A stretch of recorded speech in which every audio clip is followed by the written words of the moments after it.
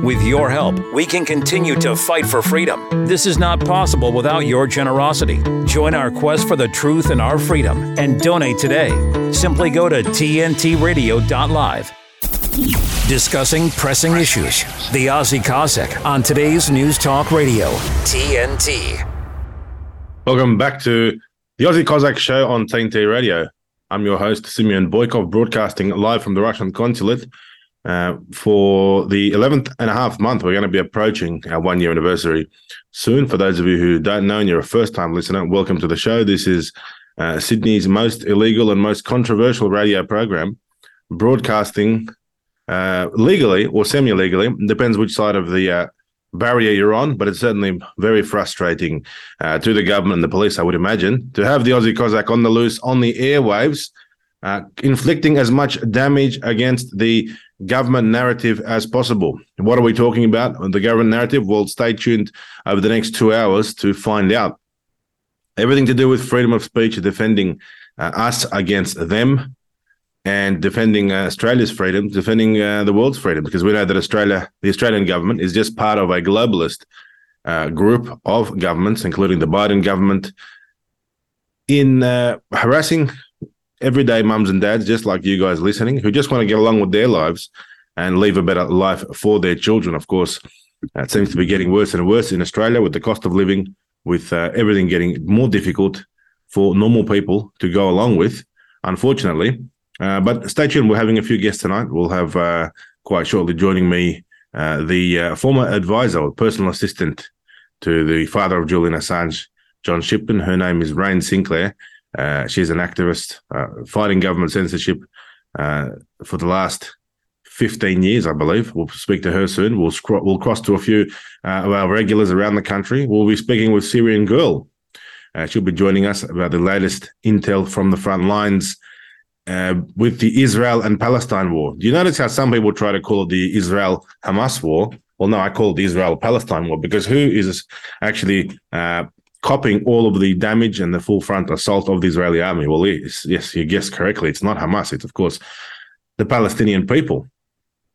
Turkey this week, the Turkish president making some very direct accusations at the Israeli government in regard to their nuclear weapons program, saying that there is not a stone upon a stone left in Gaza.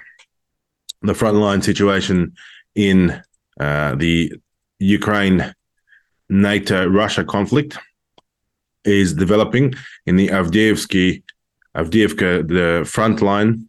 The army of Russia is attacking, trying to break through to the coke factory from the side of the Terikon. What's a Terikon? Well, that's those very large piles of material, dirt, and so forth that they dig up, and they look like pyramids because that's where all the mining is, and the coal mining in the Donbass. Something you'll see if you ever go there, dotted around the area. But because it's a very industrial area, it's hard for Russia to break through those areas where the Ukrainians have dug in since 2014. They've been holding those areas just outside Donetsk. In the Artyomovsk direction, Artyomovsk, of course, is the former city of Bakhmut, which Russia has now taken, but the Russian military is having great success to the north. There, the Russian military managed to conduct a surprise counterattack and advance in the area of the Berkhov Reservoir. Also, the Russian military are fighting for the dominant heights around Klishevka, the territory which is now considered a grey zone, or another word for that would be no man's land, changing hands and no particular side having an advantage. But in terms of the conflict for Zelensky, it's not looking good. Zelensky this week admitting that there is a shortage of shells, and the Western sponsors, the Western backers, blaming that shortage in delivery of ammunitions on another priority, which is called the Israel-Palestine conflict. Unfortunately for Zelensky, that conflict takes more precedence. Viktor Orban, the Hungarian president, has declared that the West's initial strategy for supporting Ukraine has failed, and the Ukrainians will not win on the battlefield. Big credit to Viktor Orban, being one of the few leaders in the European Union who's able to say it how it is, and he's not afraid to challenge the narrative of NATO And he's underscored that many people have died and the Ukrainian losses are huge. And it is first and foremost a tragedy. Viktor Orban underscoring that the West is providing money and military equipment because they thought that they expected that there would be a realistic chance that Ukraine could win on the front line. This obviously now is not the case. The great counteroffensive, quote unquote, that was expected to bring about a Ukrainian victory has all but failed. And this scenario, this unrealistic scenario that the West is putting to the Ukrainians just means that more and more Ukrainians will die. And you know what? At the moment, the way it looks like, they don't really have many Ukrainians left, which is a tragedy because, in Ukraine, before the war, there were 29 million Russians, ethnic Russians. So a lot of these people that they're actually drafting and mobilizing into the Ukrainian army are not even Ukrainians by ethnicity at all. Remember, back in the beginning of the conflict, Vladimir Putin stated that the main aims and the goals of the conflict were to denazify and to demilitarize Ukraine. Well, you could say that those goals are being achieved because since the 2014 beginning of hostilities, where Ukraine under President Poroshenko launched the anti-terrorist operation, or the ATO, as it was known, not to be confused with the Australian Tax Office, of course, the ATO in Ukraine had thousands and thousands or tens of thousands of soldiers, Ukrainian Nazi fighters fighting for it. Of those original veterans from the ATO, the anti-terrorist operation since 2014, only 2% remain alive. So in one way, Putin has achieved the goal of denazifying Ukraine. The hardcore Nazis that were there from the beginning, attacking the Donetsk and the Lugansk areas, have all been liquidated. So in a way, that has been a successful outcome for the Russians, and that was one of their main goals. The devastation that, of course, is being caused is on a, of course, large level. I mean, the front line stretches out more than 1,000 kilometers. It's the largest front line anywhere in the world since 1945, anywhere, of any battle, of any war that we've seen. However, the Russians are very limited in what they deploy, what they use, and the kind of tactics they deploy compared to, for example, Israel, who just unleashes a full-blown war with no reservations and not a care in the world for the local civilian population. Ukrainian prisoners of war describing how they are surrendering, and many of these prisoners of war who are surrendering through the Russians are actually then joining Russian units, being offered the chance to leave captivity and fight for Russia, many of them taking that up. Vladimir Putin this week was very, very witty and funny at the St. Petersburg Cultural Forum, where he caused the crowd to burst into laughter when he was talking about the different names of the alphabet soup movement. He talked about transgenders and transformers, which was quite hilarious. I mean, any other Western leader would say that. That would be all over the news. But in Russia, of course, that's absolutely normal to have a alternative outlook on all of this nonsense. Vladimir Putin also at the St. Petersburg Cultural Forum yesterday declared that any conflict between Russia and Ukraine before 2014, he couldn't even imagine it was possible.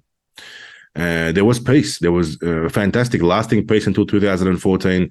And Vladimir Putin himself admitting or announcing that it's quite unexpected. Being at the plenary session of the St. Petersburg International Cultural Forum, many guests, international guests, were attending from different cultural organizations around the world. And Vladimir Putin, commenting on the place of Russian culture in the world, said that we want to learn from the accomplishments of our partners while keeping our own traditions. The president also added that people who are trying to prohibit Slavic culture are simply idiots and not normal people. Vladimir Putin also said that attempts to cancel Russian culture worldwide have failed, and those who try to destroy bridges between nations are narrow-minded and uncultured. Well, I guess in this instance, Vladimir Putin is directly addressing people like the Labor South Australian government's Minister for Multicultural Affairs, Zoe Bedeson.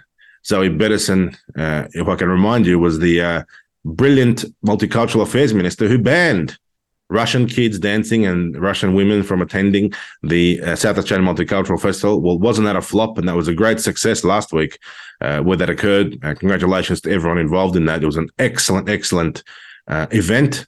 And those people that supported that event you'll be pat on the back and congratulated. And I'm sure in future, if you ever want to do business with Russia, if you ever want to do business with any Russian entities, large entities, and you supported that event, that'll also be a very good feather in your hat, a notch in your belt that you voluntarily got behind such a good cause of supporting the defense of Russian children and their right to be heard, or their right to sing and dance and display their culture. And Russia is an interesting country, and the Russian people have a long memory. Those who support Russia during the difficult times, during times where the whole world is against Russia, will surely be remembered, will surely be thanked, and doors will be open to those people who have been on the right side of history. Russia is open for doing business. Also this week, Russian troops captured a Ukrainian military chart of allowed Nazi insignia for Ukrainian troops to wear on their uniforms in Avdiivka. Outrageous. So this is a document which has been captured from the Ukrainian soldiers, and it's basically got Nazi insignia, swastikas, and this is recommended allowed insignia, the Ukrainian military officially, SS symbols.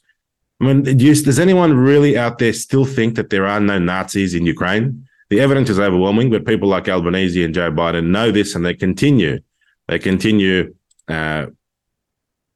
this funding and this support of Ukraine, arming Ukraine, although it is getting less and less and less. Some countries, of course, are maintaining their strong support to Ukraine, such as Finland, who just sent another package of military assistance to Kyiv, totaling more than 1.5 billion euros. You think these European countries are all going broke and the cost of living is through the roof?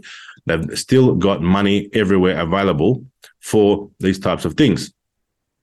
Well, Russia will not forgive traitors, says Dmitry Peskov, the Kremlin's spokesperson. This is Vladimir Putin's mouthpiece, his official mouthpiece.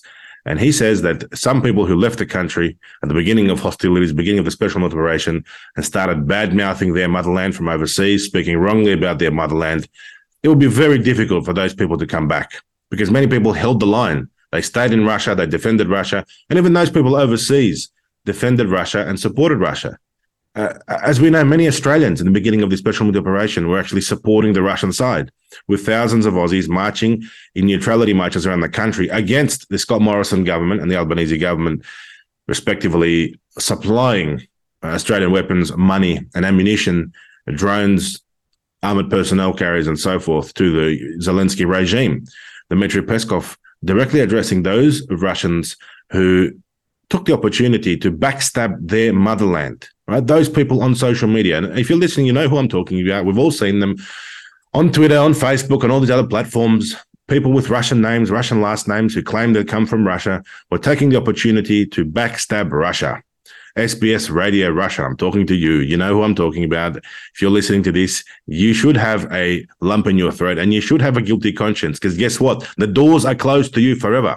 And if you should wish to visit Russia, you'll have a very nice stay in a Siberian gulag, I could imagine, after your comments. I mean, these are people, Russian people overseas, who out of cowardice, out of betrayal, we're calling upon the killing of Russian soldiers. I mean, how dare you? Your country is fighting the globalists. Your country was fighting 35 NATO plus countries, and you took it upon yourself to be a coward, to be a wuss, to be a wimp, to be just an outright traitor. Well, Dmitry Peskov has announced that Russia will not forgive these traitors. I quote, "The Russian people will always take back those who are confused or were confused, but they will not accept those who betrayed their motherland." This was said in an interview with the MGIMO University by the president's press secretary, Dmitry Peskov, commenting on how he feels about people who overseas, Russian people overseas, how they behave towards Russia. Of course, these people now are singing a different tune.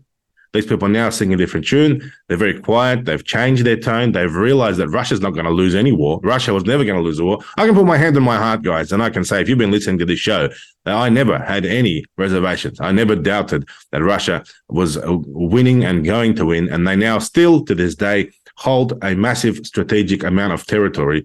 They've secured a land corridor to the Crimea. If that is not a win, I don't know what is. I mean, what do the Western commentators expect?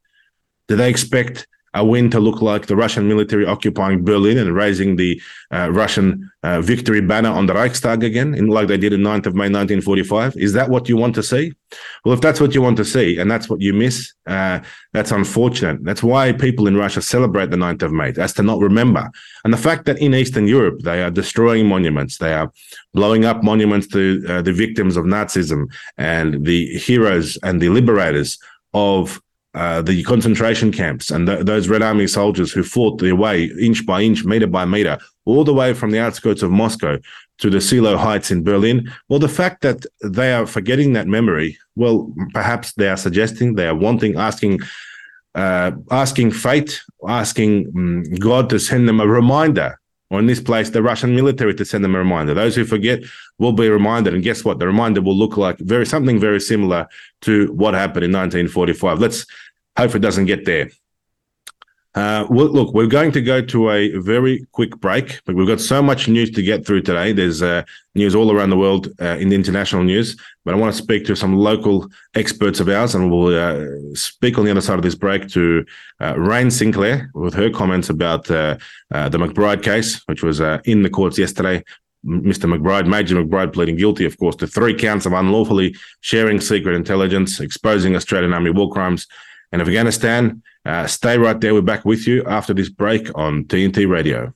You should hear what Greg Maybury is talking about. With talk of an impending Third World War reaching fever pitch, perhaps it's time for us all to come to terms with some little-known history regarding the causes of the first two. Our past is not quite as cut and dried as our history books would have us all believe, which is an understatement of epic dimensions. I know this because I used to teach history. Although I wasn't aware of it at the time, I now know pretty much well everything that I ever taught my students about both wars was a distortion of the truth at best, if not an outright lie, via omission of inconvenient facts and realities. And the historical record was compiled to distort the truth, thereby keeping it hidden from future generations, and I might add there too from perhaps future history teachers like myself and those to come. The bottom line is that the great powers that be, past and present, do not want the critical masses discovering who the really bad guys were or are, what motivated them to instigate these wars, and how they were able to pull it all off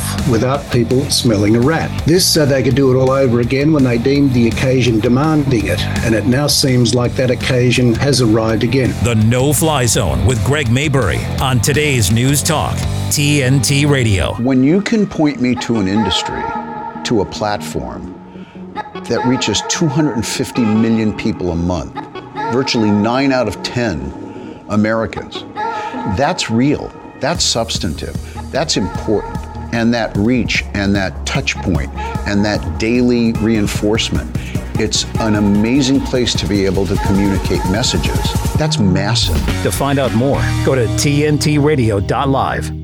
If you're talking about it, we're talking about it. Today's News Talk Radio, TNT.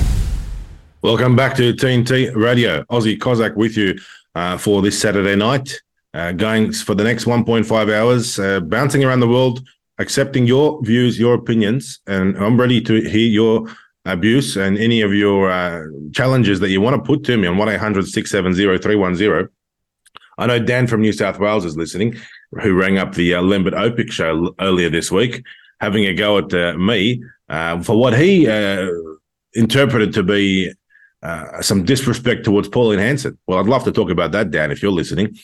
Paul from Mornington and all the rest of our regulars, give us a call. Let's hear your opinions on what I have to say. Again, I don't want yes men. I do want yes men. You can ring up and you can agree. But what I love even better if someone doesn't agree and we can have some banter and we can really have some good old talkback radio like the days when I was younger growing up listening to the mainstream radio stations. I mean, you don't even get that these days anymore. There's so much censorship and the major networks are so afraid of real opinions of real people speaking their mind on the air that talkback radio is almost non-existent. But here at TNT Radio, the home of free speech, we're ready to listen to what you have to say. So give us a call. 1-800-670-310 is the open line number. Speaking of free speech, we're joined by Raine Sinclair, the former PA, personal assistant to the Assange's John Shipton, the father of Assange, the Assange team. If you've ever seen the Assange bus, the free Assange bus driving around Melbourne, Sydney, or Canberra at rallies and at protests. Well, that's Raine Sinclair. Raine, welcome to TNT Radio. Hi, thank you for having me. Raine, tell us where it all started. For those of us listeners who are not aware of your profile, how did you get into the game, the freedom fighting game? Well, I think I consider myself lucky that my mother was, she never bowed down to authority. So I think it started with her. When I was a child, we lived in Fiji. I'm the youngest of 12, big Māori family. Dad, we would call Dad European, but we don't actually, he's a white guy, but we don't know where he came from because he was adopted, right? So he marries my mother. Both their families rejected them because you got black marrying white, neither liked each other. We ended up in Fiji, and there was my dad became a construction foreman, and there was a young girl there, Fijian Indian girl, a dwarf. I don't know what the appropriate word is these days. She doesn't mind us calling her a dwarf, little person. She was being really abused. Because, over in Fiji, they really look down on anyone born with deformities or anything like that. So she got put in an orphanage and was being abused by all around her. She'd be down in the river washing everyone's clothes with one of those old wooden washboards, 5 or 6 years old. So my mother took her under her wing. Cut a long story short, my mother smuggled her back to New Zealand. I have a joke. My mother is a people smuggler. She brought her back to New Zealand on my sister's passport on a boat. My sister came back on the plane with Dad. So, and back then you're just on your parents' passport. So we arrived back in New Zealand, 1976. I was 4. We were locked down in our house. I'd love to get my hands on the old newspapers. They've got to be archived somewhere. We had authorities come around. My mother back then answered the door with a meat cleaver, tough Māori woman, telling them all to F off. You're not taking this child. And she ended up winning citizenship for this girl that became our sister. So that is how the fight in my family began. The defiance to authorities. The defiance of choosing what's right over what's law. So you never had a problem with challenging authorities. And fast forward to when you moved to Australia, how did you get involved in the Assange inner team, the core team? How did you end up becoming the personal assistant to Assange's father, John Shipton? I've always been an anti-war activist, done a lot of refugee stuff. And when Julian came out, when WikiLeaks broke out on the scene, I was like, oh my God, here we've got evidence. Because we only ever used to speculate and we thought we knew what was happening, but we had no evidence. And he came out with this evidence that just blew all our minds of like, I don't say hero lightly, but this man's a goddamn hero. He's exposed it. He didn't make any money out of it. He could have been the next Bill Gates, but no, he gave us the facts of what our governments are doing. And I really loved that he would send a team to Afghanistan, for example, and give the people their history. And I started reading about that. He was giving them back their dignity. And I realized it went so much further than just exposing war crimes. He was saving their history and showing the world what was really going on. So I just started out basically one woman on a corner with a sign, and there's so many women around the country that were doing this, but we didn't know each other. And then I hooked up with an anti-war crew, lefty crew in Melbourne here.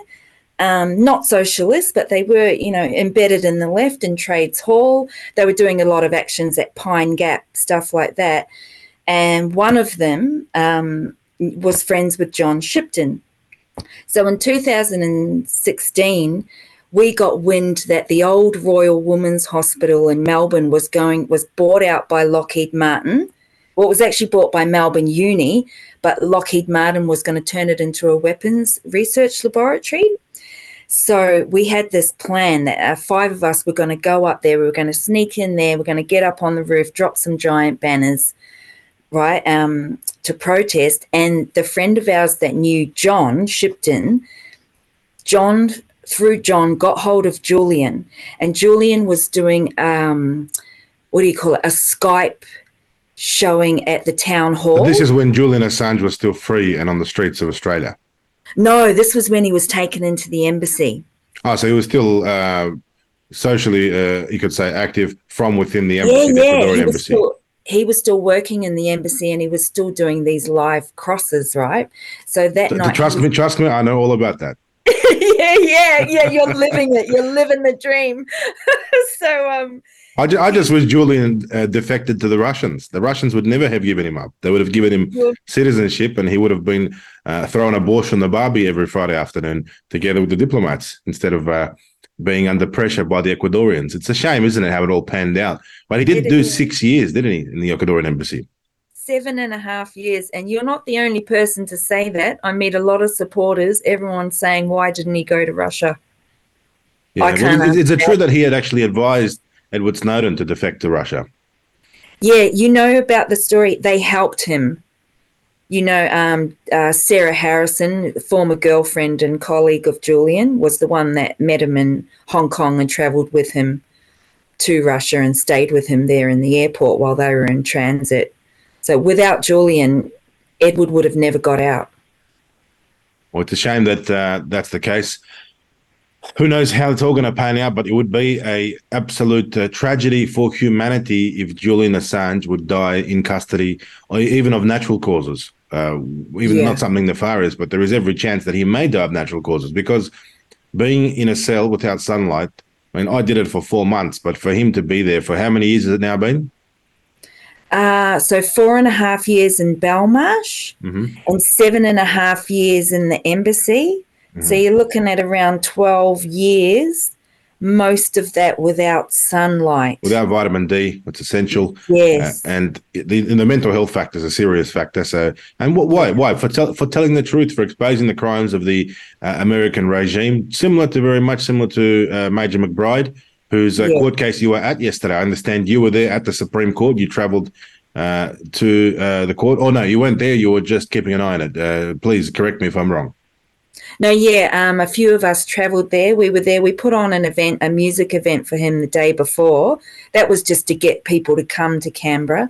And then we were there for the trial. I came home on Wednesday, and there's a ground crew there. But it's crazy. It's sort of like what David is doing is the same as Julian, in that they not only exposed war crimes, they're now exposing the justice system for what it really is. Julian's exposed the British justice system. It's corrupt as FUCK. And David, now we're seeing what the justice system in Australia is. Yeah. And it's all a sham. I understand that it was a strategic move to plead guilty because he was restricted in what evidence he could give. But if I can use my own example, if I could go back and rewind, I would have pled not guilty. Because the great thing about pleading not guilty is that it's up to then the prosecutor, it's up to the Crown to prove the case against you. And you can have a lot of fun with that, especially when it's such a sensitive issue dealing with these crimes that were committed essentially by the Australian government, the Australian Defence Force being an arm of the Australian government. They would have been very uncomfortable. It would have been an extremely uncomfortable trial process.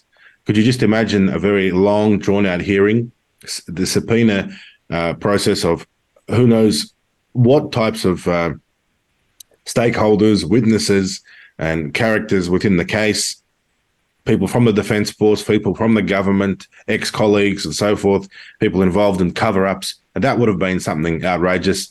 By looking at it from the side, and no, I haven't spoken to Major McBride, and I'm sure his lawyer, who's also my lawyer, by the way, Mark Davies, who was also at one stage Assange's lawyer. I don't know why, but I keep mentioning that all roads lead to Rome, but in Australia, all roads lead to Mark Davies. Mark, if you're listening, there's a shout out for you. Xenophon Davies Solicitors, the best lawyers in town.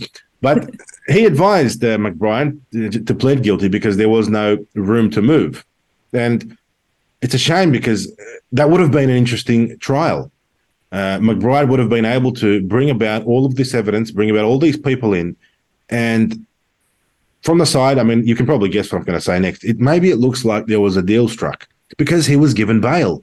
I mean, if these charges were so serious, 3 charges of divulging national secrets and secret information and so forth, he gets bail. Amazing. I mean, amazing. I mean, in the western suburbs of Sydney, if you slam the door in your girlfriend's face, you'll get a 2-year jail sentence, bail denied.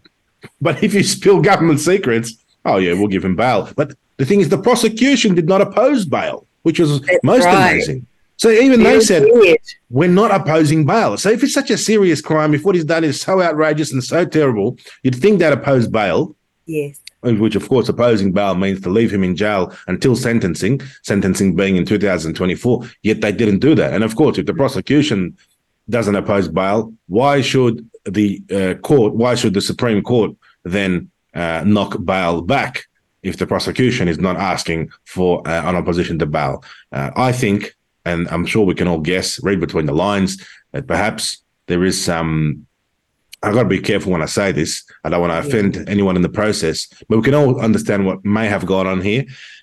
They realized that by having a hearing, by having a huge trial, there's going to be so much embarrassing information. I mean, 90% of the information in that trial would have been redacted anyway, citing secrecy and government censorship and public interest to not have that information present. And we know that for a fact.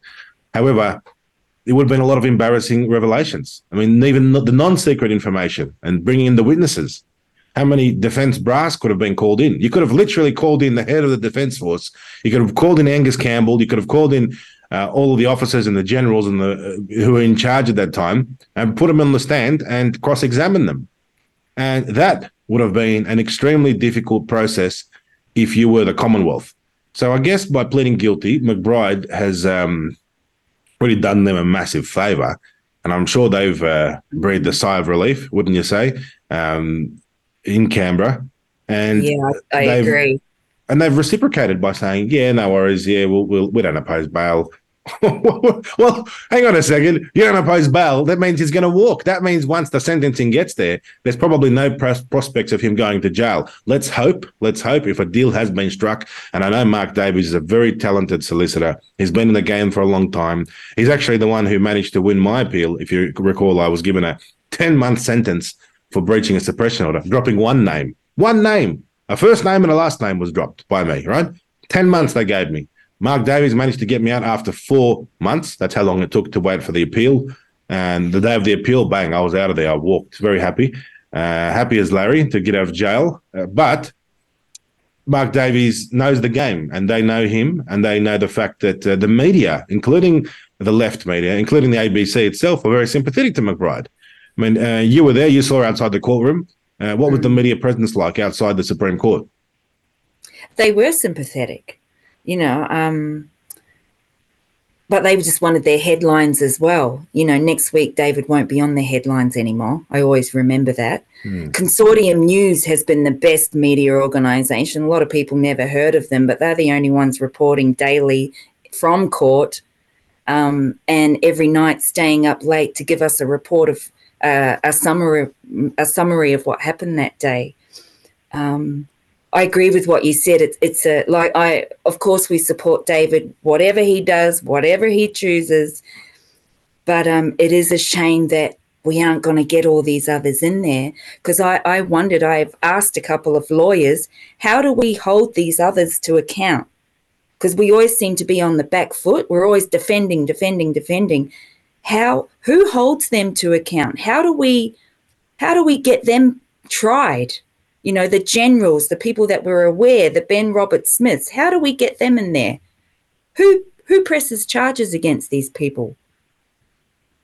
Oh, they'll walk scot-free. Just imagine if they're so secretive about this, imagine the archives of the Defence Force, of the intelligence agencies and so forth. How much more dirt are they hiding? There must be truckloads of suppressed information, truckloads of names, deeds, scenarios, crimes, scams, schemes, scandals, all sorts of things that they've been involved in over the years. And, it's like an iceberg. McBride was probably 0.001% of what's really out there. And look how reared up and how defensive they got over this. I'm sure they're very pleased that he pled guilty. But look, we can't put ourselves in David's shoes. And he made whatever decision he thought was correct. And we just wish him the best. Whatever the outcome is, guilty or not guilty, we know that he's not guilty. We know that he's a hero. We know that he did no crime. just as Julian Assange did no crime. And generations ahead of us, in 50 years, 100 years' time, will look back on this and say, shame on the Australian government. I mean, it's not the first time the Australian government has apologised for its actions. Reconciliation Day and Sorry Day and whatnot day. There's plenty of situations where Australian government has got it wrong. At least in our generation, they don't look like they're going to admit it. We'll have to wait and see what happens later down the track. But things are changing, and the government also was probably very afraid of the public opinion. They were afraid of the concept of perhaps the media teaming up with protesters, with public opinion being at its lowest, Albanese's ratings at their lowest, trust to the government at its lowest. People simply do not trust anything the government is putting forward these days, which is great. And the government has dug its own hole there.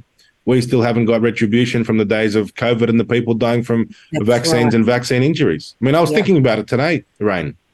You would have been aware of the Aussie Cossacks YouTube channel, which is where my sort of notoriety had its roots. And that channel was taken down, of all things, 1,000 videos, 40, 50, 60 million views, even more across other platforms. And it was taken down for what reason? For medical misinformation. Yes. For simply reposting, this is the thing, simply reposting a video from the Senate during question time where the Australian Bureau of Statistics, official statistics were quoted in relation to excess deaths, right? Excess deaths. Mm-hmm. You cannot hide these facts. And I look forward to a day down the future. I'm going to probably ask Mark Davies, let's start up a legal process. Let's take Google, YouTube to court. And say, well, how can you say this is misinformation if it's fact? And I'd love for this to get to a court situation. Because, look, I'll say it on the air. I'll be completely honest about it. That YouTube channel was such a great channel. It was bringing in like $25,000, $30,000 a month just from money and views, right? And, of course, I was using that back into the movement, sponsoring stages, sponsoring sound systems and free barbecues and water for the people and security guards and the portaloos and everything for the big rallies that we're having. My wife thought I was a lunatic, but I thought, well, this, easy come, easy go. From the YouTube views, it belongs to the people. So if you look at it that way, they took away that. It was a business, and just as many other businesses who suffered, that YouTube channel was a business. It was, registered as a business and making income, taken down off the air. So what about backdating? Backdating since those days, all those months in YouTube royalties, you'd be looking at $500,000. And all I have to do is prove in court to say, well, was it medical misinformation or was it not? Did YouTube get it wrong? You tell me honestly, anyone out there, even the people who are pro-vax have to admit that there was a spike in an unusual and unexplained spike in deaths. The media itself knows this now. The government knows this. They are paying millions of dollars in compensation to vaccine injured and vaccine deceased, the families of the deceased. So how can you then shoot the messenger and say, well, Aussie Cossack, we're going to punish him, we're going to take down his channel, and it's a terrible precedent to set. There are many other people out there. I mean, Big Pharma's got plenty of money. Let them foot the bill. I'd love to see the relationship between the big tech, Big Pharma, Google, Facebook, how they were censoring all of us who were speaking up in those days. And that's just the beginning of then what we're facing now with the other rest of the censorship. You mentioned, Raine, that you've been an anti-war activist for a very long time.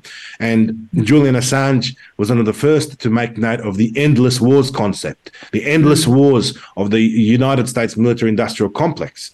They don't care about a winner and a loser. They don't really mind at the end of the day who wins, whether it's this tribe or that tribe, or it's that country or this country. Their main goal is just to keep the wars going, to keep the money flowing, to keep the bullets being produced, the ammunition being produced. And unfortunately, Australia's part of that system. Yep, we sure are. There are a bunch of activists that were there for McBride's trial.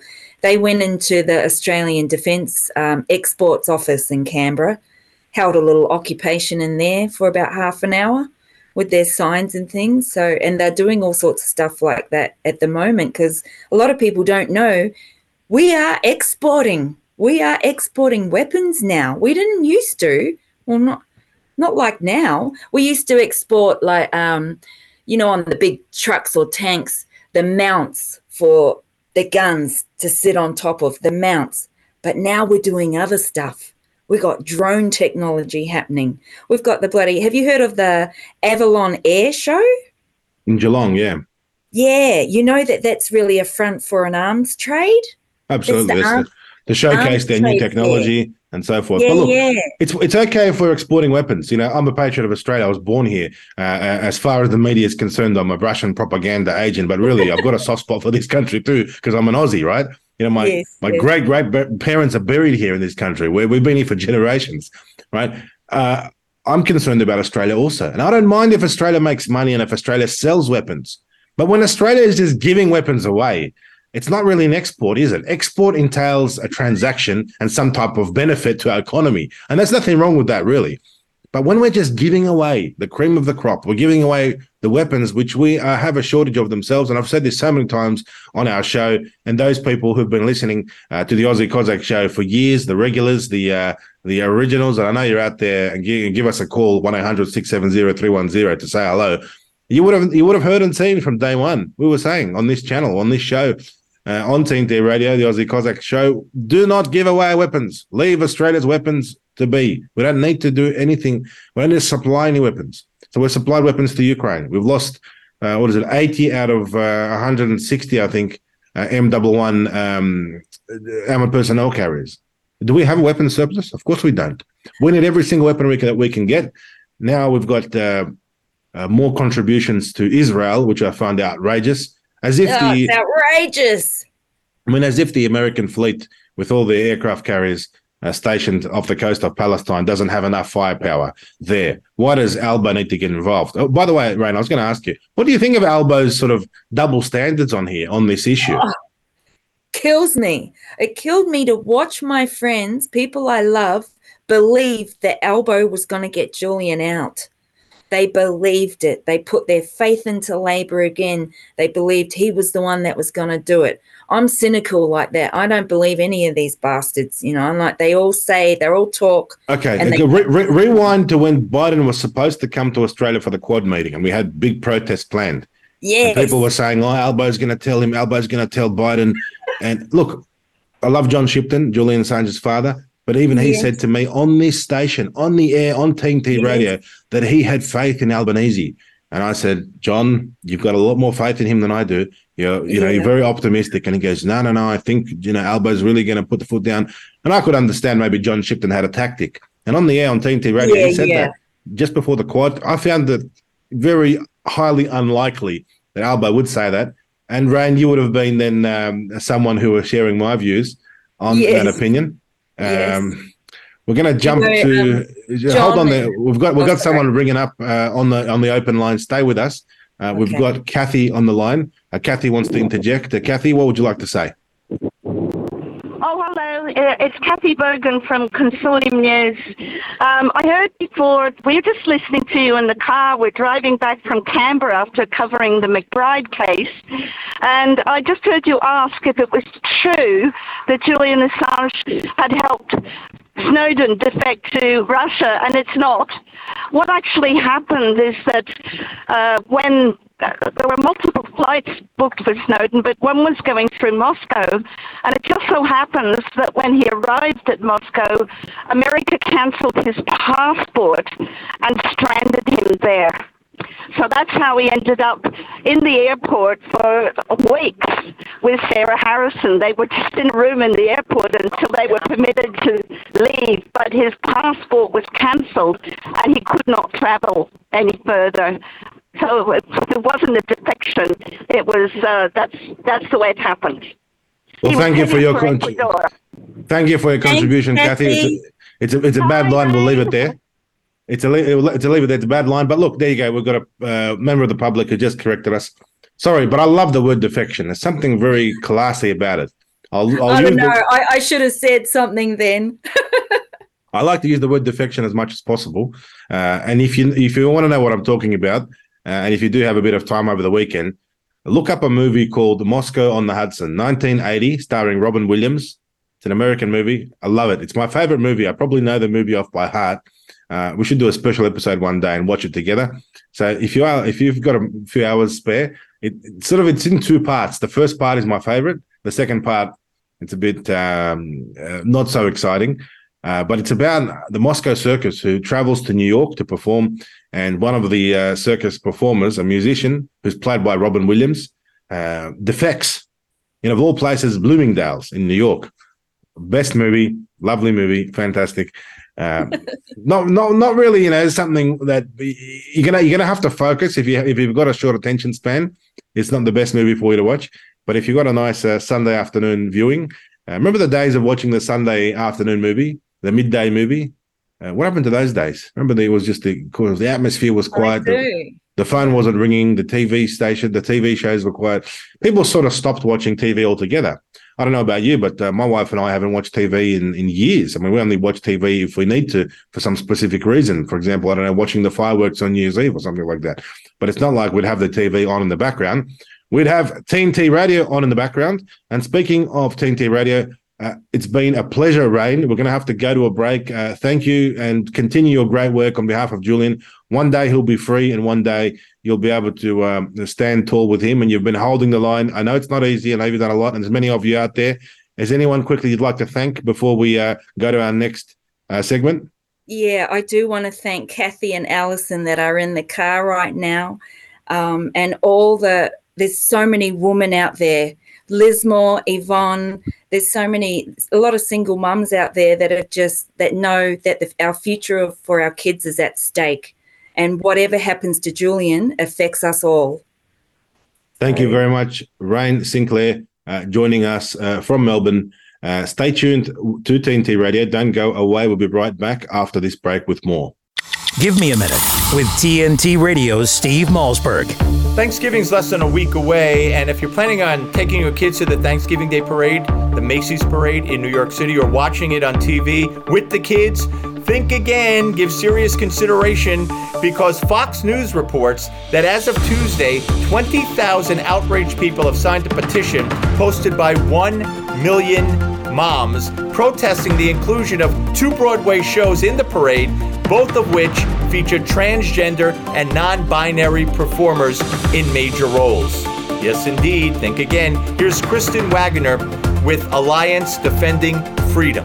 Just another example of an ideological war that's being waged on families, and customers are saying they've had enough, but it seems that corporate brands that were once trusted just still aren't getting the message.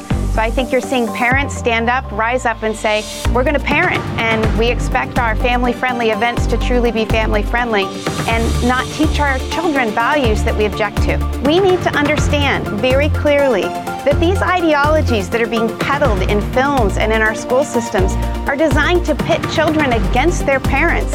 And it's time for parents to not stand on the sidelines, but to truly use their influence. Folks, don't let your kids be indoctrinated. Find something else to do. Don't let them watch the Thanksgiving Day Parade. Thanks for giving me a minute. I'm Steve Malzberg. Make sure you tune into my show Monday through Friday, 9 p.m. Eastern, right here on TNT Radio. She used to dance and dream of a better life, a brighter future. Today, thanks to Children International and friends like you, she dances for the world.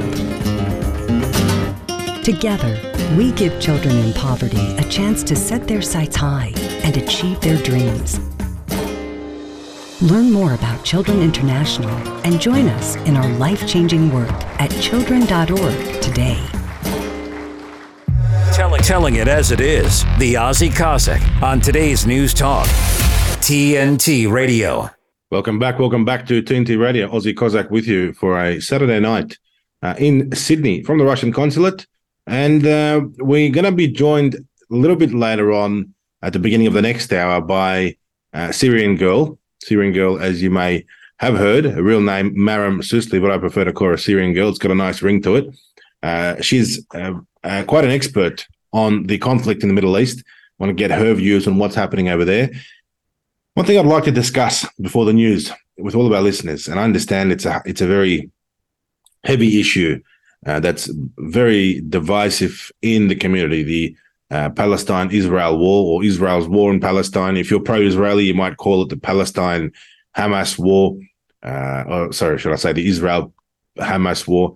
Many different opinions. The dynamic of this conflict is such that it's sort of smashed through all stereotypes, and you can never guess who's on which side these days, who's backing who's more sympathetic to which side. I mean, you've got the left who's now turning on the Western governments after being so loyal to the Western governments for so many years through COVID and these other conflicts, including the Russia-Ukraine conflict. This latest conflict is torn apart any existing stereotypes. It's hard to predict now who's who. For example, on the Aussie Cossack Telegram channel, and head over and subscribe if you're not subscribed to get a constant feed update of the latest news. We update that channel with 20 plus a day posts. A lot of people sort of turned against me, saying, oh, the Aussie Cossack is too sympathetic to the Palestinians. But how can you not be sympathetic? Yes, of course, we're not anti-Semitic. The word Semite concerns Palestinians and Israelis, and the people of the Jewish faith from that region. So to be anti-Semitic, that's a wrong accusation. And I don't think you can recall a thing that we've said on this radio station, at least on this program, the Aussie Cossack Show, that could be classified as anti-Jewish or anything like that. I've always been careful not to be a person of that sort because I don't like Nazis. I detest Nazis. That's why I detest the Ukrainian Zelensky regime, because it's a Nazi regime and they are racists, and they believe in their sort of, you could say, exclusivity, whatever the right word is, and they have all the hallmarks of a Nazi regime. So the last person you could call a Nazi would be me in that regard. And look, I've got a lot of friends, and maybe now even perhaps ex-friends who are Jewish, but I've never gone out of my way be against Israel or the Jewish people, right? What they've done it to themselves. What they've done in Palestine, they can't blame anyone. Don't blame commentators. Don't blame people on social media. Don't blame the media, or don't blame Elon Musk or whoever you'd like to blame next on the fact that you're losing support, right? You dig your own fate. You part your own future. When you carpet bomb Palestinian civilians and hospitals and so forth, and you use the excuse of, oh, there was a base under those hospitals, or there was a secret tunnel, and we'll get to that after the news. We've got some intel about those so-called weapons cache facilities or secret tunnels underneath hospitals. Stay tuned after the news coming up, and we'll talk about that with Syrian Girl. But, for example, the amount of flack that Elon Musk is copping. For example, just today, breaking news, Apple, Disney, Lionsgate, Paramount and Sony Pictures have suspended advertising on X, formerly known as Twitter, due to statements by the CEO Elon Musk. Musk commented on a post that said Jewish communities are promoting the same dialectical hatred against white people that they demand to stop against themselves, and wrote that the author is telling the truth. Today, Musk tweeted that on Monday, X Corp will be filing a thermonuclear lawsuit against Media Matters and all those who colluded in this fraudulent attack on the X regime, or the X company. Regime, I say in a cheeky way, because it's not really a regime. It's all about freedom of speech. They can't stand it. They're pulling away from Twitter or X, all these major companies. When the Hollywood companies, when Disney and Paramount Pictures, of course, who controls Hollywood? I'll leave it up to you to guess. I won't say it on the air. Otherwise, I might offend somebody. You can't talk about the truth, can you? Well, Hollywood is a very sharp tool in their shed, and they also have Netflix. They also control a lot of the social media and everything. So it's an unlevel playing field, and Elon Musk is simply leveling that playing field out in a way. I'm not saying he's perfect, and he's certainly not the Messiah, and anyone who thinks he is severely misguided. But Elon Musk, when he's getting attacked for these type of statements, he's actually getting more sympathy than his opponents would like to see. So keep an eye on that story, and keep an eye on potential future development in that story of Twitter losing more of its sponsors. I understand that Musk is running Twitter at a loss. He's actually paying people on Twitter, monetizing their accounts. Syrian Girl's a bit of an expert on Twitter. I'd love to speak to her about this straight after the news, what she makes of all of this. But certainly it's becoming a level playing field. So again, don't blame people. Don't blame, you could say, non-Palestinians or non-Israelis. Don't demand that they take a side, right? That's the Israeli position. Oh, you're not sympathetic to us? That means you're an anti-Semitic person, or you're a racist, or you're a Nazi. Nonsense, right? You made the decision to bomb Palestine. You made the decision for a land invasion of Gaza. And who knows about 7th of October? Who was behind that? I don't buy the story that it was just a bunch of disorganized local Palestinians who yesterday were throwing rocks at tanks, and all of a sudden then they're conducting this huge land, invasion, catching the Israeli Defense Force and Mossad off guard. I mean, who's that? Who's supposed to believe that? Does anyone out there believe that? Do you disagree with me or do you agree with me? 1-800-670-310 is the open line number. I can see in the comment section people are having their say. It's going off. And if you want to join the comment section and have your say on TNTRadio.live, you are welcome to do so. We'll read out a few comments of yours as we go along. But there are also hundreds of people contributing on Twitter and on Telegram as we speak to the conversation. One thing, these couch warriors like to do, sit on the couch and say, Aussie Cossack, how dare he say that? How dare he say this? Well, I mean, at the end of the day, ring me up, tell me, face the music, and let's have a chat. People in the comments saying they want to move to Russia, Transformers from now on. Very funny. Putin is the only current head of country who actually speaks sense and truth. Nazis all over the world put a good word in for me to Putin for citizenship. Well, what can I say? If you're interested in moving to Russia and you're interested in that, Mr. Ted, in the comment section, I suggest you visit movingtorussia.ru. That's www.movingtorussia.ru. Stay tuned. Back after the news with more on the Aussie Cossack Show.